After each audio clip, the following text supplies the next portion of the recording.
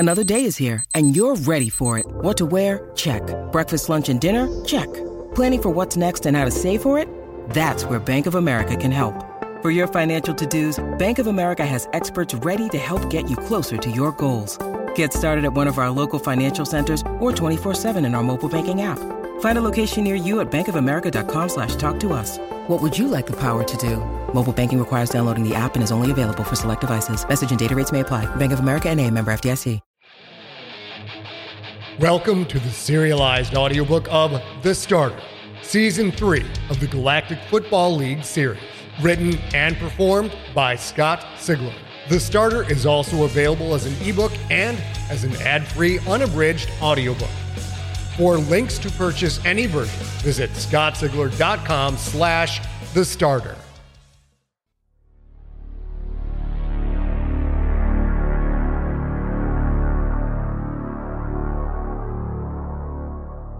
An excerpt from The GFL for Dummies by Robert Otto. One game, 50 planets. How the GFL standardized the playing field. Following the 26-82 season, the Empire Bureau of Species Interaction, the EBSI, approved the application of another 8 Tier 3 teams, bringing the Tier 3 total to 288. Add in 76 Tier 2 teams and 22 T1 squads, and you have 386 professional franchises under GFL management. With 5 species playing for nearly 400 teams across 50 planets, how does the GFL guarantee a consistent playing experience and a uniform on-field product? The answer to that question is in the GFL Rulebook under the heading Standards for Playing Fields and Stadiums. Just as the English language and the archaic imperial measurement system dominate football rules and culture, so, too, do the physical characteristics of the planet Earth dominate playing field specifics. For GFL measurement purposes, gravity is measured in units based on acceleration of 9.80665 meters per second, or the nominal acceleration at sea level on Earth. This constitutes 1 g. The other factors are temperature, air pressure, and atmospheric composition. Almost all GFL stadiums are self-contained, so that these parameters can be tightly controlled. Gravity requirements. Playing field gravity is measured by official GFL scales and is based on a 350-pound weight, which is close to the average weight of a GFL player. Referees travel with their own 350-pound units, which are weighed before each game to ensure consistency.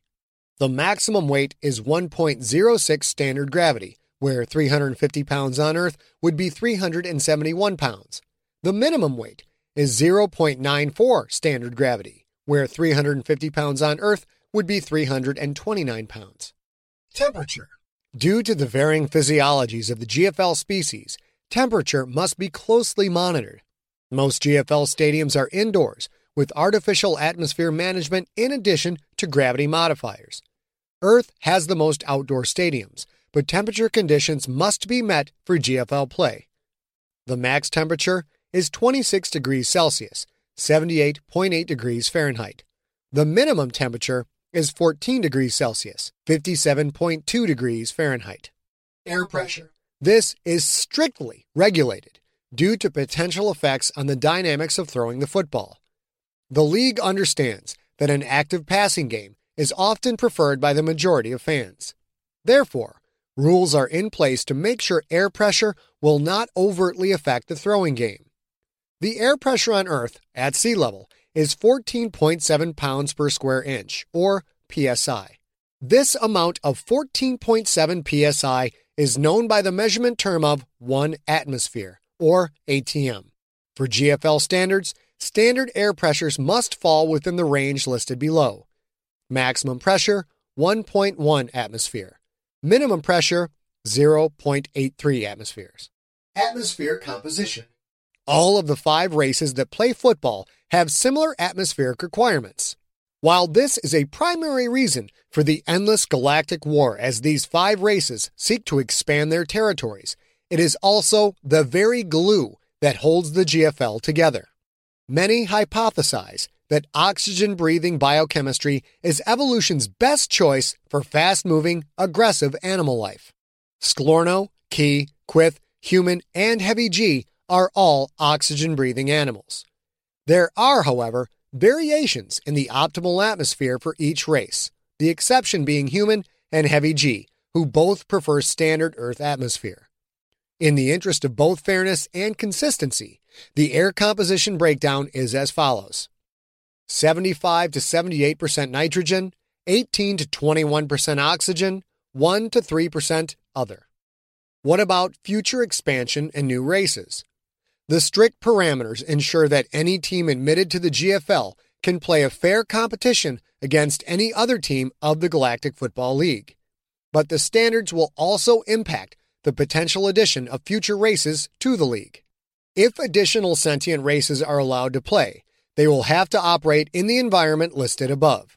At this time, the GFL does not permit pressure suits, air tanks, air modifiers, or any other device that modifies the environment for a specific race or player. All players must compete without assistance of any kind, the only exceptions being the armor that protects against kinetic energy of other players and skin contact suits that regulate body temperature.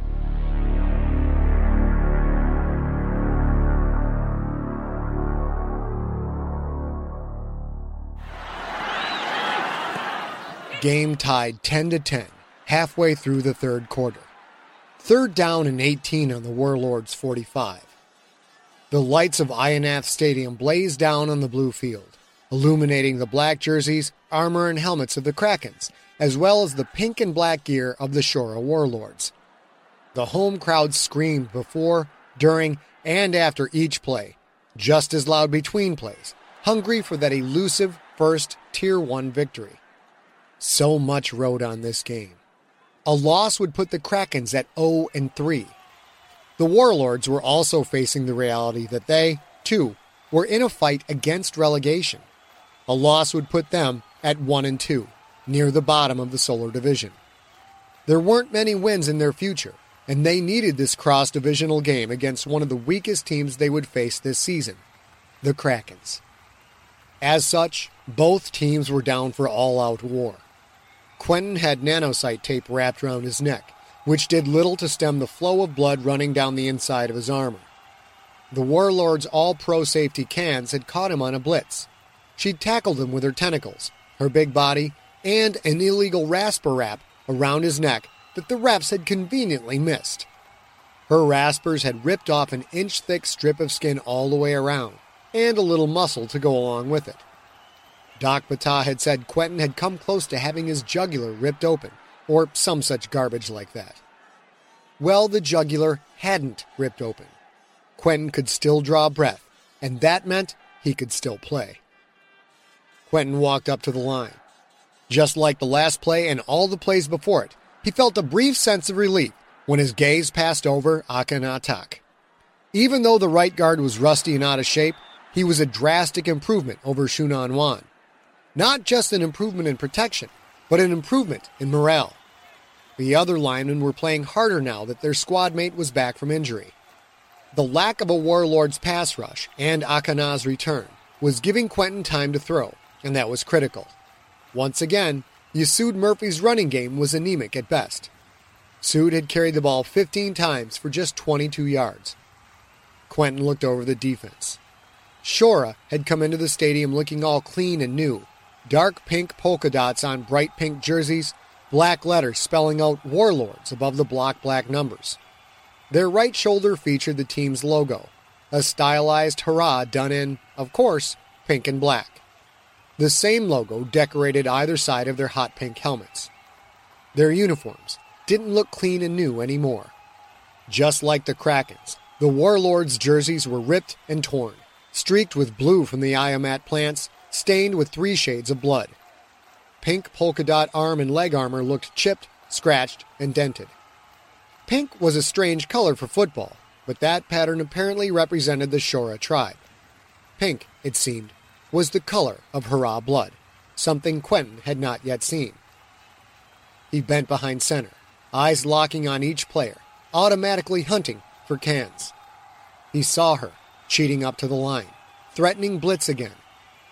Then he saw what she was doing. All 4 armored eye stalks aimed right at him. She pointed her two raspers at him, ringing them together clockwise, then counterclockwise, like a twisting rope made of tooth-studded snakes. Quentin stood straight and stared at her. Can's message was clear. Quentin's blood tasted good, and she wanted more. Whatever behavioral controls he'd developed, all his newfound culture, it all vanished, blown apart by an instant rage that curled his upper lip and furrowed his brow. He pointed right at her and screamed, "Is that right? You want a second helping?" He vaguely noticed the play clock counting down, his teammates looking back at him, confused. He reached to his neck and ripped off the nanosite patch. He tossed it behind him, then rubbed his hands on his bleeding neck. He slid his palms and fingers over his helmet, feeling the blood spread across the chipped, scratched surface. He finished by pointing a bloody finger at Can's, then pointing at his helmet, a message of his own, one that said, "You want it? Well, come and take it." He wiped his palms against his jersey, then settled in beneath center. "Green, 10-18!" he called out, audibling to a quarterback naked boot right. The Krakens knew their assignments and turned to face their foes. "Green, 10-18!" Cans was too smart to get drawn in by a naked boot. She'd see it coming, and that was exactly the plan. Just before the snap, he stared at her again, his nostrils flaring, the rage in his chest bubbling up all wicked and lovely. She wanted to play in his world? Well, if you want blood, you got it. Hut, hut! The ball smacked into his hands. He opened to the left, putting the ball on Yasud's belly and riding him to the line. Quentin pulled the ball free and spun on his right heel, away from the line, coming all the way around before he started sprinting to the right. A pink-clad key lineman reached for him, but only for a moment, before the black-jerseyed Akhenaten upended the defender and crushed him to the ground. Quentin tucked the ball into his right arm and ran, felt the air rush across his sweat-slicked face, felt it burning the torn skin on his neck, each step a surging rush of glory and life and immortality. Huntertown, the Warlord's left cornerback, saw the run and instantly crashed toward Quentin. Quentin adjusted his pace. Huntertown wasn't paying attention to the outside edge of the field, to Halawa, who was in at right wide receiver. One thing that most Skolorno receivers were not good at was blocking. Too many collisions took its toll, affecting the Skolorno's ability to catch the ball, if not injuring her outright. So while they would block, they usually just got in a defender's way, forcing that defender to change direction. Skolorno receivers normally didn't hit with everything they had. Halawa, apparently, was not most receivers. In a fraction of a second, Quentin's chess mastermind calculated direction and velocity. He ran straight down the line, not changing his path, letting Huntertown come in fast. Just before she reached him, Halawa reached her. The oversized Skolorno receiver blindsided the cornerback, knocking her pink-spotted helmet clean off and sending her flying like a rag doll. The world downshifted to a speed where he was king, where he saw everything, heard everything, felt everything, smelled everything, and tasted everything. Halawa's hit not only left Quentin free to turn up the sidelines, it energized him. It was a burst of pure kinship, soul-binding with another species that played the game the way he played the game. He ran down the sidelines. With Huntertown out of the way, Cans was the only Warlord player in position to catch him. If you want blood. On the snap, Cans had dropped back into pass coverage and now streaked in with a blazing speed that only the Skolorno possessed. "Get out of bounds!" Coach Hokor shouted in his headset. "Slide!" No, not this time. He tucked the ball tightly into his right arm. The pink and black and white blur of Can shot in. Quentin reared his head back like a mountain ram, then screamed a primal scream as he brought it forward with all his strength, timing it to smash his enemy at the moment of impact. The hit rattled him. Still in his slow-motion mode, he felt the wiggle of his liver, the vibration of his stomach, the quiver of his kidneys. He heard something snap near his left shoulder. suffered a sword stab of pain driving down into his lung. He lost all sense of reality, of time and space and distance, but his feet kept moving, little hard-working creatures that had brains of their own. Quentin looked up into the stands as he ran. His watery eyes saw a blurry wash of orange and black, banners, flags, sentience, all melding together into one giant black monster with orange eyes that demanded sacrifice, blood sacrifice. And the monster must be appeased, for the monster is High One himself. He looked forward, saw the long, flat, black mouth of the monster, the High One, opening wide to accept him, to take him home. Quentin felt love and warlust rage through his chest, bouncing off his wounds both internal and external, making the pain a distant thing, a thing to be felt by the weak and the damned. He also sensed demons coming for him, things that would stop him from diving into the monster's welcoming maw. Not today, demons. His smart feet moved faster, pushing him across the blue aisle mat as if he were in a grav car. He felt the heat of the demons, so close now. His feet launched him forward, so that he was floating, he was flying headlong into the monster's maw, into freedom.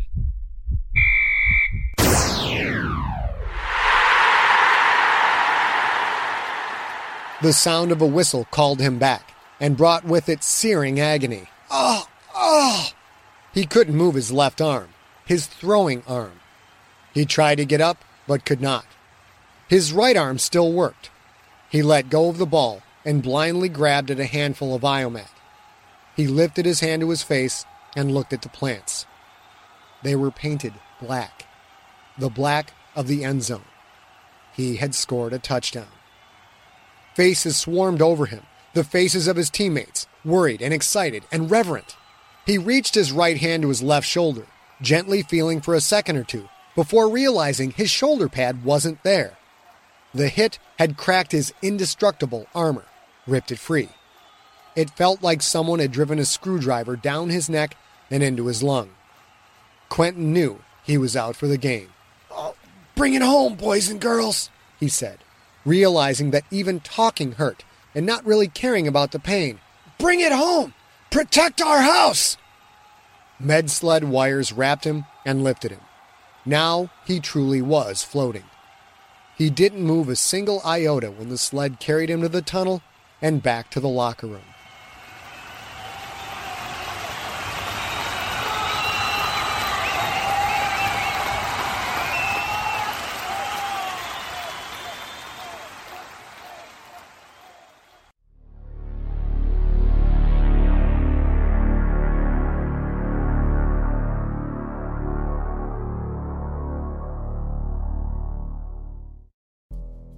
In the climate-ravaged world of 2072, the city of Pura stands as a miraculous green haven. Pura is a geoengineered paradise that protects its fortunate residents from the global catastrophes of heat domes, fires, floods, and droughts. In a time when the world outside is unsafe, it's vital for Pura's existence that people rally behind the purpose of the city, and Demetria Lopez, head of the city's public relations, tirelessly promotes its idyllic image. But when she stumbles on a dark secret that, if exposed, would be the downfall of Pura's existence, she must decide who and what she's willing to protect. From Wondery, the makers of Academy and Dr. Death, The Last City stars actors Ray Seahorn, Jeannie Tirado, and Maury Sterling. Follow The Last City on the Wondery app or wherever you get your podcasts.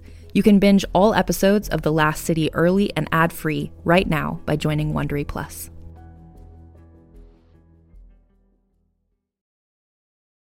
On a remote island in frigid Lake Superior, a fabricated creature birthed from the mind of a disturbed genius stalks the very people who created it. Ancestor, by #1 New York Times bestselling author Scott Sigler, is a classic tale of science gone horribly wrong. Available wherever you get your podcasts.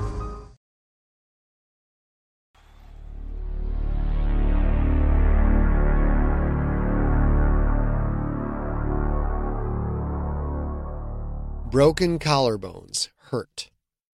A brace under Quentin's chin isolated his head and kept it above the rejuvenation tank's pink gel. Even through high-anxiety concerns about his ability to heal, to play next week, he couldn't help but be fascinated by the process.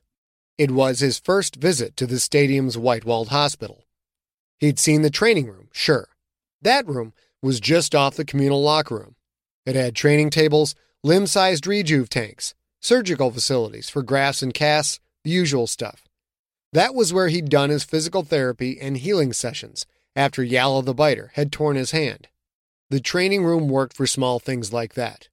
His new injury, apparently, required something bigger. The hospital looked large enough to handle 3 or 4 critical patients at once. His tank alone was larger than his quarters on the touchback, larger than all 3 rooms combined. Other than his head, his entire body was submerged. Doc Patah was actually inside the tank, gently undulating wings carrying him through the fluid. Quentin couldn't see below the neck brace. Holotank monitors on the wall let him watch Doc Patah's seemingly slow-motion flaps. "Quentin," Doc Patah said, "are you sure you want to watch this?" Quentin started to nod before he remembered, for the 100th time, that he couldn't move his head at all. "I'm sure. I know your voice is coming through the speakers and the walls and all, but how the heck can you talk to me from inside there anyways? I mean, you're swimming in pink pudding." Raw vocal inflections are made inside our chest cavity.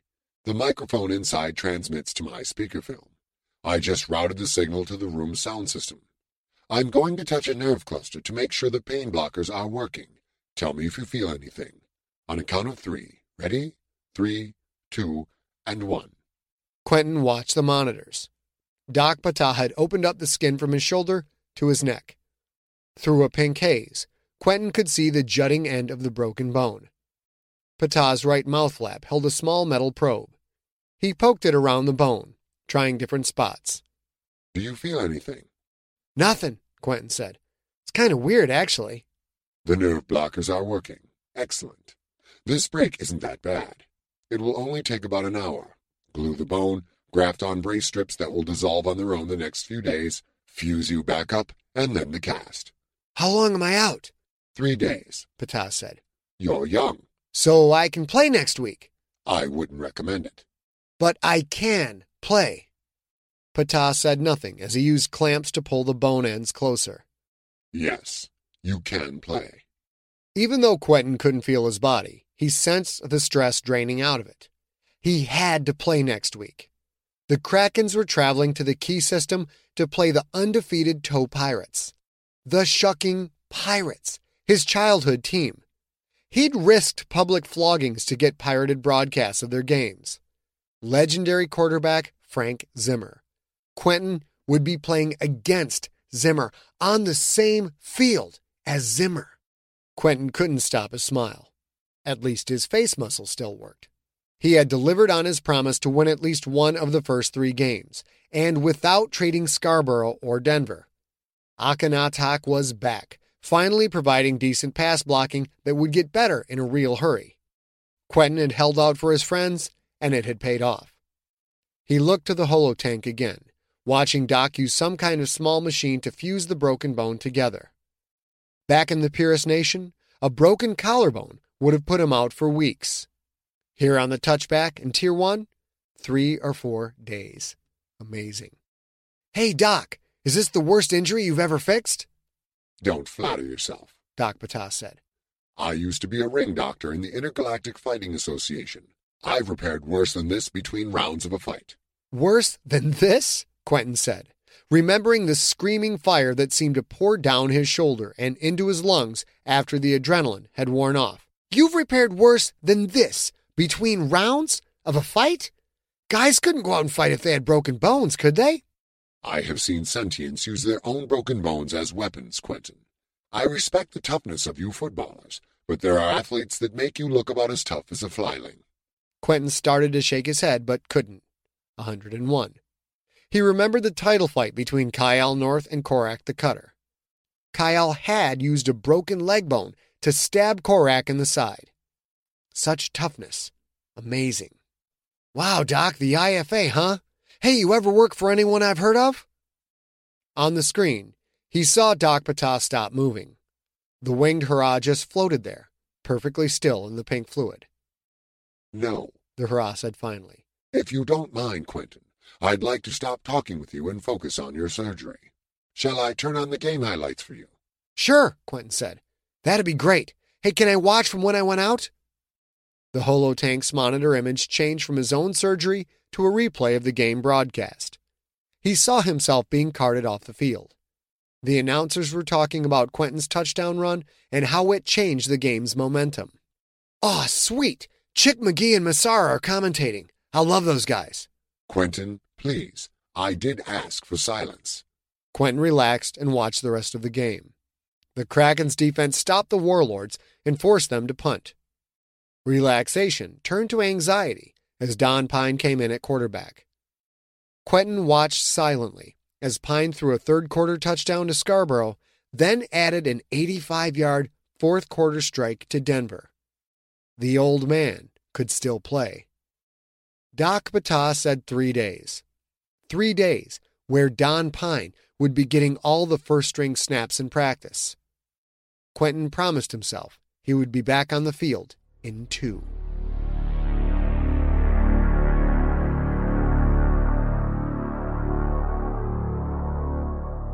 Stay behind me, Quentin, said Chodo the Bright. The club will be crowded. Someone might bump your arm. Greedock had allowed the Kraken's players back into the city, but still insisted his quarterback have a bodyguard wherever he went, even to one of the safest places in the city, Greedock's own club, the Bootleg Arms. Quentin carefully adjusted the strap on his arm sling. One more day with this thing on, then he could start working out. Quentin followed Chodo into the club. They were no more than a step inside the door when a familiar Quith worker's voice rang out. "Elder Barnes, Chodo the Bright," said T-Cad the Groveling. "Welcome, welcome, welcome. We are so happy to have you here. Can we get you dinner, drinks, controlled substances, human women, females of other species?" Quentin shook his head. "Not today, T-Cad. The team leaves for Key Imperial Space tonight. It's no time to drink. I came to talk to Ysood Murphy. Where is he?" T-Cad's eye turned a little green. "Oh, Mr. Murphy isn't here, Elder Barnes. Quentin's hand shot out to grab T-Cad, but no sooner had it reached the worker than Quentin stopped himself. No, he wasn't on Makovey anymore. He didn't have to let his temper drive everything to a solution of violence. T-Cad flinched when Quentin reached, but Quentin just patted him on his pedipalp shoulder. "I know he's here. Just save us both the breath of arguing about it and take me to him, okay?" T-Cad seemed to think about it for a moment, then the green faded from his eye. "Of course, Elder Barnes. Right this way." Quentin, Chodo said. Should I join you for this conversation? Quentin thought about it for a moment, then shook his head. "Nah, I'll talk to him alone. I don't want him to think the team is ganging up on him." The team needs to gang up on him, Chodo said. Perhaps even apply physical encouragement. If your conversation fails, Virak and I may take it upon ourselves to help Ysood understand the importance of running the ball hard. The thought of Chodo and Virak teaming up for a beatdown made Quentin's stomach clench a little. 2 veteran gangland toughs probably knew how to cause a lot of pain. "I'll handle it," Quentin said. "Just hang out, okay?" Chodo walked to the bar. Quentin followed T-Cad through the nightclub, careful to avoid any of the wildly dancing patrons. All he needed now was an accidental bump that might cause him a few more days of recuperation. The fact that he was here at all infuriated him, but this conversation had to happen, and it had to happen now. Flashbugs popped in time to the music, filling the dark club with a spastic, colorful light. T-Cad gestured to a booth that was obscured by a curtain. Quentin nodded. T-Cad scurried away. Quentin drew the curtain. Ysood was in there all right, slumped over, elbows on the table, both hands clutched around a mag can of Miller. It was apparently the last of 6. The other 5 were stacked in a little unfinished pyramid, a row of 3 with a row of 2 on top. "Hey," Quentin said, "mind if I join you?" "I am not here," Ysood said. "I know this, because I said to T-Cad, T-Cad, I am not here." Quentin slid into the other side of the booth. "Don't blame him, Sood. I was going to talk to you one way or another. T-Cad chose the easy way." Quentin nodded toward the beer pyramid. You, know we fly out of here tonight and have practice tomorrow, yeah? Yasud sank back in the seat, shoulders slumped, chin at his chest, the beer still clutched in his hands. Oh, thank you for the heads up, hero. You want a brew? No, I need my head clear because I'll be studying up on the pirates tonight. Of course you will. I don't know why you're bothering. The pirates are going to kill us. Quentin chewed on his lower lip, wondering what to say. You could study with me. We'll work out in the morning, VR against their defensive sets. At 5 a.m.? No thanks. We can't all be machines, you know. Quentin felt a slight pang in his chest at the word machine, the nickname for their former all-star running back, Mitchell Fayed. Yasud sounded so dismissive, so defeated. Quentin could handle a lot of things in his teammates, but what he could not handle was weakness. Yasud, maybe you should try being a machine. You are the starting running back for the Ionath Krakens, so you should work as hard as the starting quarterback. I am working my butt off, man, Yasud said, sitting forward so fast the Magcan pyramid rattled. But come on, no one can live up to your standards. Shuck that, Murphy. Our running game is garbage. Hey, don't blame me because Greedock won't get an offensive line. Enough, Quentin hissed. He realized his right index finger was pointed at Yasud's face, the tip of the finger just an inch from the tip of Yasud's nose. You don't blame your teammates. You got me? Get that finger out of my face, or we're going to go. A challenge. A direct challenge. Quentin sat back, controlled his automatic reaction. Even with one arm in a sling, literally, he could dust Yasud. A month ago, maybe even a few weeks ago, he would have done exactly that. But not anymore. Time to be honest, Sud. You're not running hard enough, and it's hurting the team. Yasud sipped his beer and looked off into the distance. Maybe I'm running as hard as I can. You're not. Not even close. I am, Q. Quentin leaned forward again. This is your shot, man. You are a starting running back in Tier 1. It's what every running back dreams of, and it's yours to lose. Why aren't you bleeding yourself dry to soak up every last minute of this opportunity? Yasud shrugged. Maybe I just don't have it, Q. Maybe I'm not good enough. Defeat radiated off of Yasud, an emotion so thick and pungent it made Quentin sick to even look at him. You are good enough, Quentin said, knowing it might not be true even as he spoke the words. This is your chance. If you don't start playing like your life depends on it, playing like I play, then you're going to regret it for the rest of your days. For the rest of my days? There's more to life than football, you know. If that's what you think, then you don't belong. Yasud leaned forward again.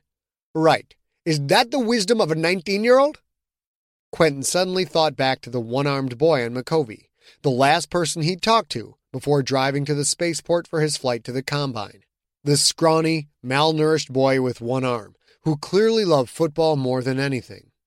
That kid would never even play the game, let alone have the kind of physical gifts that came naturally to Yasud Murphy. Quentin pushed the curtain aside, slid out of the booth, and stood. No, it's not the wisdom of a 19-year-old. It's the wisdom of a future Hall of Fame quarterback, a future MVP, a future Galaxy Bowl winner. It's the wisdom of a man that won't ever stop pushing himself until he's dead, crippled, or he's rewritten every record ever kept for his position. And if you don't have that same attitude, if you're going to waste the talent that High One gave you by not working hard enough to develop it, then you deserve to be nothing more than the drunk that you are. Yasud drained his beer, then completed the pyramid. I really appreciate the pep talk, Q. I'm glad that when the chips are down, you come here and show what kind of friend you really are. Quentin reached across the table and knocked over the beer can pyramid. I'm here because I'm your friend, you jackass. Friendship doesn't win football games. I will help you, but you have to help yourself first. And if you don't, I'll find someone to replace you. Don't be late for the shuttle. Quentin turned and left his friend sitting in the booth. Chodo saw Quentin coming, shoved a spindly, nasty bit of deep-fried food into his mouth, then scooted ahead as they left the bootleg arms.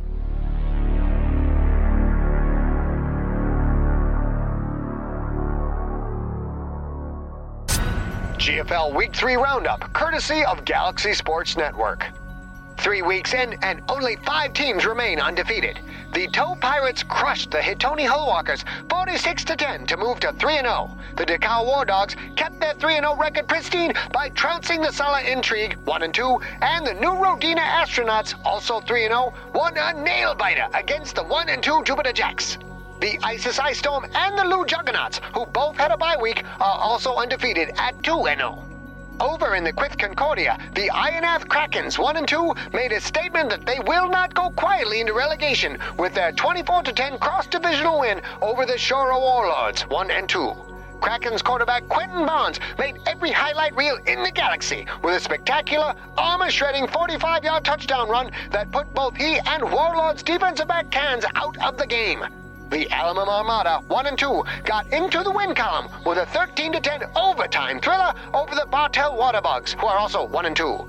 Coronado Delano 1-2 also ended their winless ways with a come-from-behind 31-28 upset over the Board Brigands, who are now 2-1. Wrapping up the week, the Neptune Scarlet Flyers 1-2 got their first win of the season by topping the Jang Adams Smashers 1-2 by a score of 17-6. The Mars Planets, who are 2-1, topped the Themla Dreadnoughts, who are 1-2 by a score of 24-15, and the Yaw Criminals, who are 1-2, edged out the Wabash Wolfpack, who are now 2-1 by a score of 24-13. Deaths! Kusera, second-year receiver for the Sala Intrigue, died on a hit from Pesak the Grinding. GFL officials ruled it a clean hit. And Huntertown, cornerback for the Shora Warlords, died of complications resulting from a vicious crackback block by Ionath Kraken's rookie receiver, Halawa.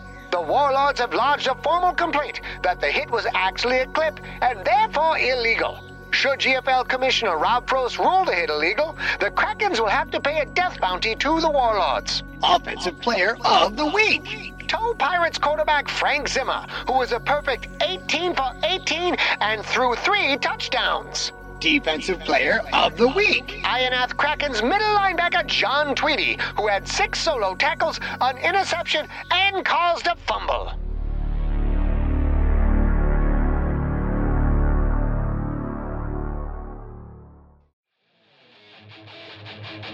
You have been listening to The Starter, Season 3 of the Galactic Football League series. Written and performed by Scott Sigler. Produced by Ariok Morningstar with post-production by Steve Rickyberg. For more information on Scott and more free stories, go to scottsigler.com. Theme music is the song The Kids Are Coming For You by the band Superweapon. Superweaponband.com. You're trying to say I'm going in the air. The kids are coming for you. Nothing you can do. They're coming for you. The kids will pitch you. Contained herein are the heresies of Radolf Burntwine, erstwhile monk turned traveling medical investigator. Join me as I uncover the blasphemous truth of a plague-ridden world, that ours is not a loving God, and we are not its favored children. The heresies of Radolf Burntwine, coming January 2nd, wherever podcasts are available.